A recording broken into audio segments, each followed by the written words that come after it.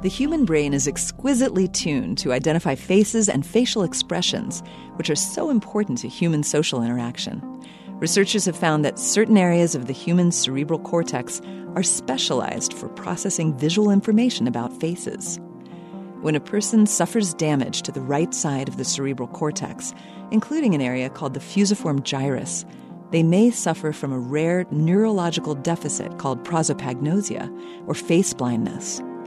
Someone with this deficit can still recognize other kinds of objects by sight, but can't identify individual faces.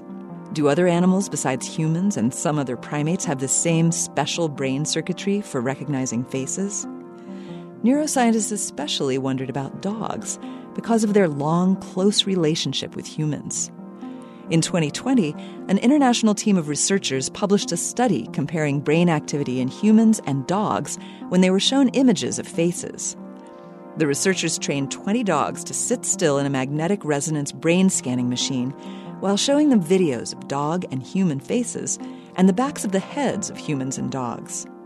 The researchers scanned the dogs' brains and the brains of 30 humans viewing the same images. They found that human brains showed greater activation in specific areas for dog and human faces than they did for the backs of human or dog heads. The dog's brains didn't show the same special preference for either dog or human faces.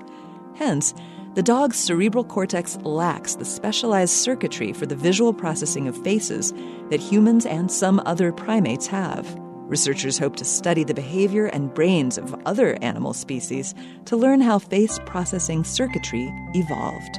This moment of science comes from Indiana University. I'm Yael Cassander.